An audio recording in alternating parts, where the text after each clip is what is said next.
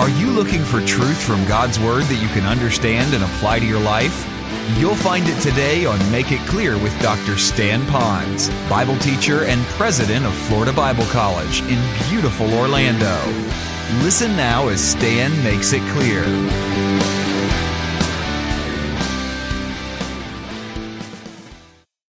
We're going to be talking a lot about the crucifixion, but we're also going to be presenting it from the amazing love that the Lord had for us to actually go through that crucifixion experience and how important that really is. Well, I hope you have your Bibles today because we're going to go through a lot of verses. We're going to conclude one chapter in the time that I have.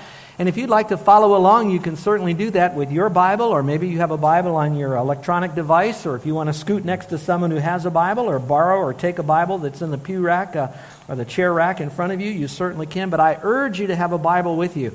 If we were to put out all the verses that we're going to cover today on a sheet of paper, your paper would be long, but more than that, you probably would rely more on a piece of paper than your Bible, and I'd like you to have that with you.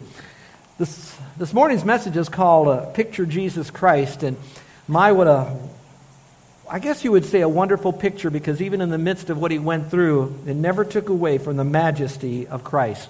You know, when we talk about the message of the cross can be spoken and shared every single day, any day that we want, but often we reserve that for the time of Easter and the Passion Week and things like that. Interesting, it seems like we've been in the Gospel of John for so long, and the Lord brings us right here to this portion of Scripture right during this Passion Week period of time. How great that is to be able to look through that. And it is really special for us to look at it. You know, when I prepare messages, there's a lot of things that I go through in my style of message preparation. And toward the end of the message preparation, I like to hear the preaching of other much greater preachers and communicators than me, and so I usually download it and I put it into my phone like maybe some of you do. I have one of those phones, maybe you have an iPod, I don't know what you got, but I put it in here and I'll listen to those kinds of sermons as I'm doing it, just to hear their perspective. And most of the time I really don't get a lot of insights from them because they got it from the same source I did, commentaries to study the word's original language, but sometimes they'll bring in illustrations because I'm not always good at that. But I remember I had the headphones on as I was listening to a message on the crucifixion, and it bled into the resurrection. And I'm on this treadmill. I try to exercise 4 or 5 days a week, and I set it up at an incline and a certain speed, and I'm huffing and puffing, and I got the earplugs in, and I'm listening. And I'm listening to this tremendous, heartfelt, passionate message of Jesus Christ and what he went through. And I started thinking, this is interesting. Here am I hearing this great message while all I'm doing is walking on this treadmill. A while after that, we have a backyard that doesn't have weeds in it, but behind the backyard fence, it goes down into a ditch that takes the water down the Culio Valley, down to the ocean. And so by that ditch is a lot of weeds. And I'll be whacking those weeds and poisoning those weeds, and I'm listening to a message on the crucifixion. And I got, it doesn't seem like it matches. I should be in my room on my knees with an open Bible, or maybe sitting outside under a palm tree and looking at God's creation as I listen to this. But I'm doing mundane things, exercising, killing weeds. And then it hit me. We ought not to always compartmentalize the crucifixion and put it into a little box and then pull it out at certain times of the year. That not only is this message is an important message for all the year, it's the result of that message of the crucifixion that gives me love and joy and peace, sins forgiven, a home in heaven. God is my Father, and a relationship with the great I am. And it's all because of the resurrection that came from the crucifixion. And so this is something that will relate to every part of our life all the time. So I pray that this message will speak to you in a very special way.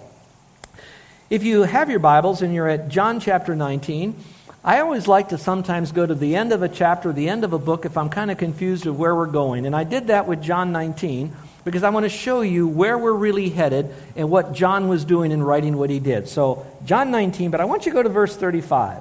Some of you probably would like me to just to pass all that over, get to the end, and get on home. But verse 35 is a very rich verse because it really tells us a little bit more about how important what we're going to be studying.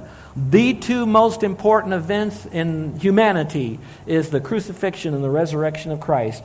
But look at verse 35, and here's what John, the writer, not the author, that'd be the Holy Spirit, God, 35, and John, who has seen, has testified, and his testimony is true. That means what he saw, he spoke about.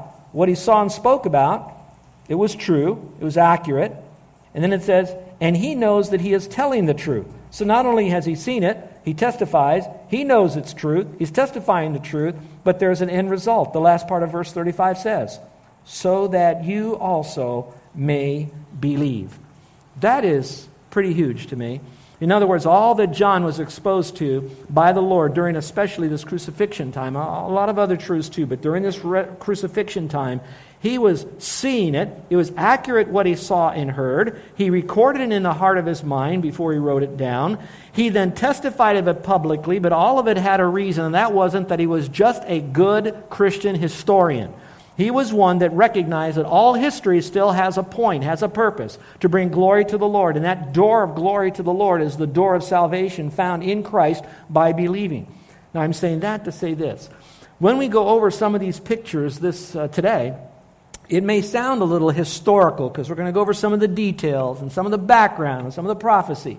But I want you to know all of that is what John saw, heard, seen, did, testified, all truth, so that you and I would respond to it.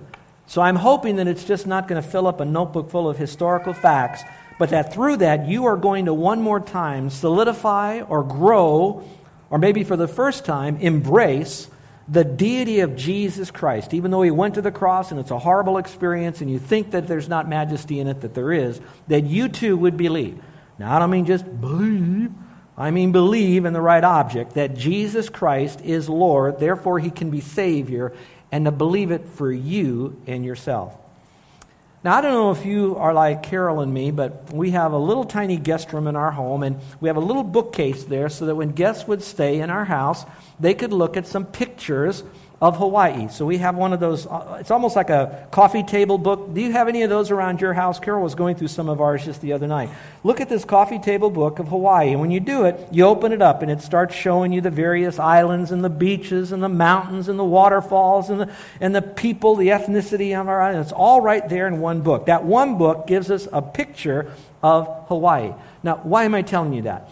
I'm telling you that because John, who saw and heard and was there, actually put together a little bit of a picture book of the crucifixion that we're going to look through. So, what's important about this is to know who the person is that's writing it. Who is it? Obviously, it's John under the inspiration of the Holy Spirit. Why is he doing this? There is a purpose for it being written, and that would be so that we would believe. And that's the different picture book. Now, to contemporize this a little bit, I have my phone, and how many of you take pictures with your phone? Would you raise your hand? All right, some of you don't have a phone like mine's not a fancy schmancy one. It's a little older edition. The case is already cracked from how many times I've dropped it, and don't worry, I did put it on silent mode. But if I wanted to take pictures, I kind of set it all up, and I can take some pictures of you. There's another program, web deal, that's called Instagram. Has anybody ever heard of Instagram? Would you raise your hand?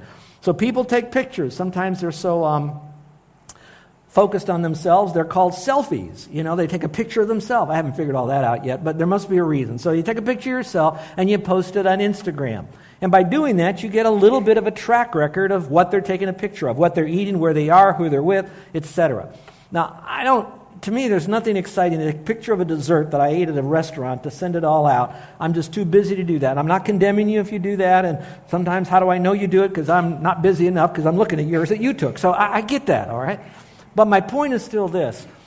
We often will take a lot of pictures, and we don't always go back and look at them, do we? Now, we've been to China, did our mission trip there. One of the ladies on our trip, she took close to 800 pictures of China. That's a lot of pictures. We've taken a bunch. I'd love to tell you that we have organized them all in a wonderful slideshow and we're ready to go and launch everybody for a vision to reach to Chinese people. We didn't do that. It's still out there. Or in here, I should say. It's there. Well, I would like you to know that the event that we're going to cover today is something that we just don't read through 4 times in the Gospels and then kind of move on to the next deal. I pray that from time to time that we would often go back and look at the pictures of what Jesus Christ went through as he went to crucifixion, and then, of course, the pictures afterwards before he finally ascended up to heaven. But primarily the study for today is on the crucifixion. I pray that we will go over those pictures, that we will look at the pictures, we will study it for its details. Watch this now. And you will see that while it might be a still picture today, it's actually a moving video, because you have Matthew, Mark, Luke besides John, and you really need to kind of put them all together so you can see this beautiful moving picture, because often John will speak of something the other Gospels don't. The other Gospel writers will write something that John doesn't, but you need to put it all together so you have surround sound, so you could really understand who Christ is. So I urge you, over the next couple weeks, study the life of Christ, particularly at the end, through the other Gospels, so you can get a wonderful picture of it. And I hope that might be helpful. Well, we have 13 pictures today, so let's look at these very quickly as we go through this passage. Now, normally I'd take you right to John chapter 19, verse 1, and we have so many guests here, I do need to back it up a little bit so we don't just jump into picture number 1. I've got to tell you what we're going to be seeing a picture of and why we have a picture. So go to chapter 18 now of the Gospel of John. Pick it up in verse 38. So I'm going to just kind of lead us right into the book we're about to open on the 13 pictures of Christ at the crucifixion. Verse 38 of chapter 18 says this: Pilate said to Christ, "What is truth?" And when he had finished saying this, he went out and again to the Jews and said to them, "I find no guilt in him, but you have a custom that I release someone for you at the Passover. Do you wish then that I release for you the King of the Jews?" And so they cried out again, saying, "Not this man, but Barabbas." In other words, not Jesus, but Barabbas. Now Barabbas was a robber, and he was a whole lot more in a lot of other translations and other Gospels, but he was a bad guy. So that's where we ended last week. Now we pick up the picture book of Jesus Christ being crucified. Verse 1 of chapter 19. Picture number 1, Jesus being whipped. All right, verse 1 simply says, Pilate then took Jesus and scourged him. Now, what is helpful for us, perhaps, is that John did not go into all the gory details. Those of you that have seen the Passion of the Christ movie that came out about 10 years or so ago, it's a pretty gory movie. In fact, it almost was rated an R because of the gore. On the other side of that, it was pretty realistic. On the other side of that, I don't think it was even realistic enough of what Hollywood could do to such a horrible thing like that. So Jesus Christ was scourged. Now, if you'll recall in this passage, there's a number of things that were done to Christ in a physical way. One way, of course, was the scourging, and I like to type to the scourging, the mocking, the taunting, the thorns, the slapping, etc. All of that is that scourging effect. I'll talk about that in a moment. The other part of the passage is the crucifixion, and that's, of course, where they nail him to the cross and they raise him all up, and we will talk about that. The reason I want to bring this to you as two separate events, this is this horrible torture of Christ, and then the crucifixion part, is because often historically, when the Romans were doing this, they would do one or they do the other, but they really didn't do both. You know, for years, I always thought everybody went through that. You all got this, and you went to the cross if you're a bad guy, and they did a lot of crucifixion in those days. But the more I dug into the historicity of all of this, the more I found out that that wasn't the case. The more behind all of that is that Pilate was perhaps trying to really rake Jesus, so much so that the Jews would give up on the crucifixion part. Now, I know that's a lot of assumption in there, but it's quite possible, maybe more probable, knowing the tension that was going through and other issues that Pilate was dealing with. And then you have others that didn't go through any of that, and they went right to the cross and they were crucified. I'm sure there was a degree of torture ahead of time, but nothing like what Christ went through. So when you read about the crucifixion and you think about all the torture that he went through, I want you to know that there was a human being, in the sense of the man part of God, of Christ, that actually have the same eyes, ears, nose, throat, all of that, and nerve endings that we have, that was so tortured and then placed upon a piece of wood and then nailed there and then hung out for everybody to mock, to look at. Now, all of that Christ went through. So he went, watch this, to the max, for the max. He did that for you and me. So when it talks about the scourging, these Roman guys that would scourge their victims, these weren't little namby-pamby little Roman guys that, okay, you go to war, but you get to do the scourging. These were highly trained, pain-making machines, we might say. These were guys that were strong. They knew how to whip that cat of nine tails, which was a wooden handle often wrapped around it being leather, and then at the end of that would be leather straps, and then tied to the leather straps would be anything they could tie to it that would bring the most pain, whether it was broken pieces of bone, and some of you have seen that when you break a chicken bone and it's dried out, you know how painful that could be, pieces of rock, pieces of pottery, maybe pieces of glass, pieces of metal, anything that they could do. And when they would go up to the person that was held up to be scourged, they would walk to the person. They would then turn around and pace, because they knew, remember, they were these men that were trained in inflicting pain, would walk back the amount of steps that fit their body and the distance from the length of that flagellum to the back of that person, and would begin to whip them. Now, we are told that they often would only whip them 39 times, although they would be given the sentence of 40, because if they did it over 40, then the person doing the whipping would have to suffer. So they often would kind of cut back to about 39. You'll read that about the Apostle Paul. The point of the matter is whether it's 33, 32, you just start whipping anybody with 2 or 3 of those, that's bad enough. And I want you to think, as eyes were upon Jesus, as this guy reared his arm back, and with one quick, swift snap of his wrist, he then laid on that guy's back. And so Jesus had one after the other, after the other, after the other. That's why Isaiah would say that his body was so marred, visage, we couldn't even recognize him. He was shredded as a human being, almost dying through that experience. So when you read here, oh, he took Jesus and he scourged him, I want you to know that that in itself is a horrific event that happened to Christ. Isaiah 53:5 says that. All right, picture number 2. Jesus now being mocked. In verse 2 it says, and the soldiers twisted together a crown of thorns and put it on his head and put a purple robe on him. And they began to come up to him and say, Hail, King of the Jews! And they give him slaps in the face. Now, while that's 2 very short verses that has some verbs and adjectives in there, I want you to know that it is power-packed with information to help you understand what you're seeing in this picture. As you begin in verse 2 when it says that the soldiers twisted a crown of thorns, I don't want you to think it's those beautiful little Pasadena rose thorns. These were thorns that came out of bushes that grew in that area of the country, and those thorns could be as long as your finger, and not only were long, they were sharp, but they were very stiff. They were almost like steel spikes, and they twisted it together so it would be this, and you might read they put it on his head. Now, I'm going to read into this. It's my opinion. I don't know if it's theological, but I think my opinion might stand. And here it is. If they were in the mode to bring pain to him and to bring mockery to him, they didn't take the smallest of thorns, wrap it into a crown, and kind of lightly lay it on top of his head. I believe they picked what they had there, the most painful thorns. They brought it up to him. They wanted to get the attaboys from the people that were around, and so they jammed it on him. Now, I don't know about you, but even when I get a pinprick in my finger, Carol will do some, stitching and stuff where they're counting cross stitch and all this stuff, and once in a while I hear a ooh, and then what do you think the next thing she does? It goes right to the mouth. I don't know why. We've got to lick that little blood. That is nothing what Jesus Christ went through. Go back to the rest of the verse. It says they put it on his head and they put a purple robe on him. That was a sign that it was that he was nobility, so they found some kind of a robe. They put it upon him. And it was a seamless garment, which we'll talk about later.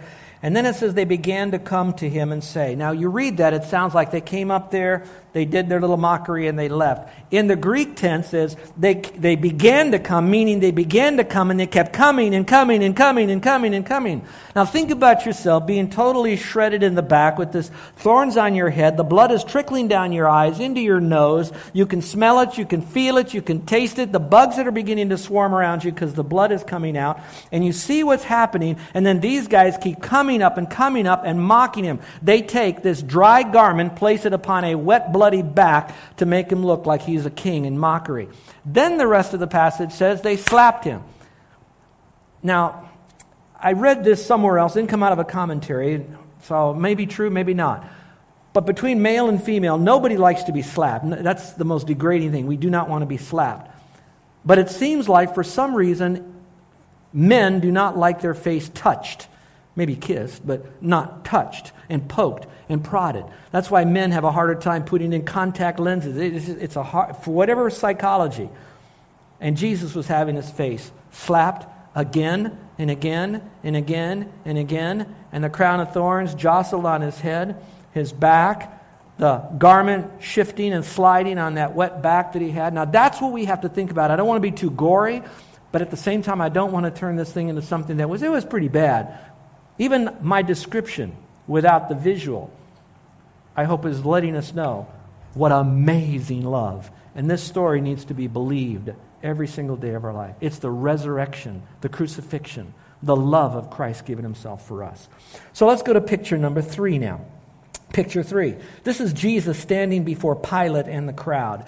If you were with us last week, you remember that the Jews wouldn't go in to where the Gentiles were, particularly where the Romans were, because they thought a lot of dead bodies could be there, whatever, so they felt they needed to stay clean. So the weird thing about all this, if you read all these passages, and sometimes we read it but we don't get the picture, but here you have this high-powered guy named Pilate, and so he's got to keep going in and out, in and out, in and out, in and out, in and out, in and out of the praetorium to be able to communicate what he's doing with Jesus inside the praetorium, because that's where they took him, but he had to communicate with the Jews outside of the praetorium, so he goes out, comes in, goes out, comes in, and sometimes he brings Jesus back and forth. So I want you to see there's a little bit of confusion, a little bit of uncertainty, and remember, Pilate is a selfish person who is a waffling leader trying to keep peace in the city of Jerusalem when there's already been tension, but it's now climbing in that tension. So now he's standing before Pilate and the crowd. Let's read the passage, verses 4 through 8. It's a longer passage, but the story will unfold.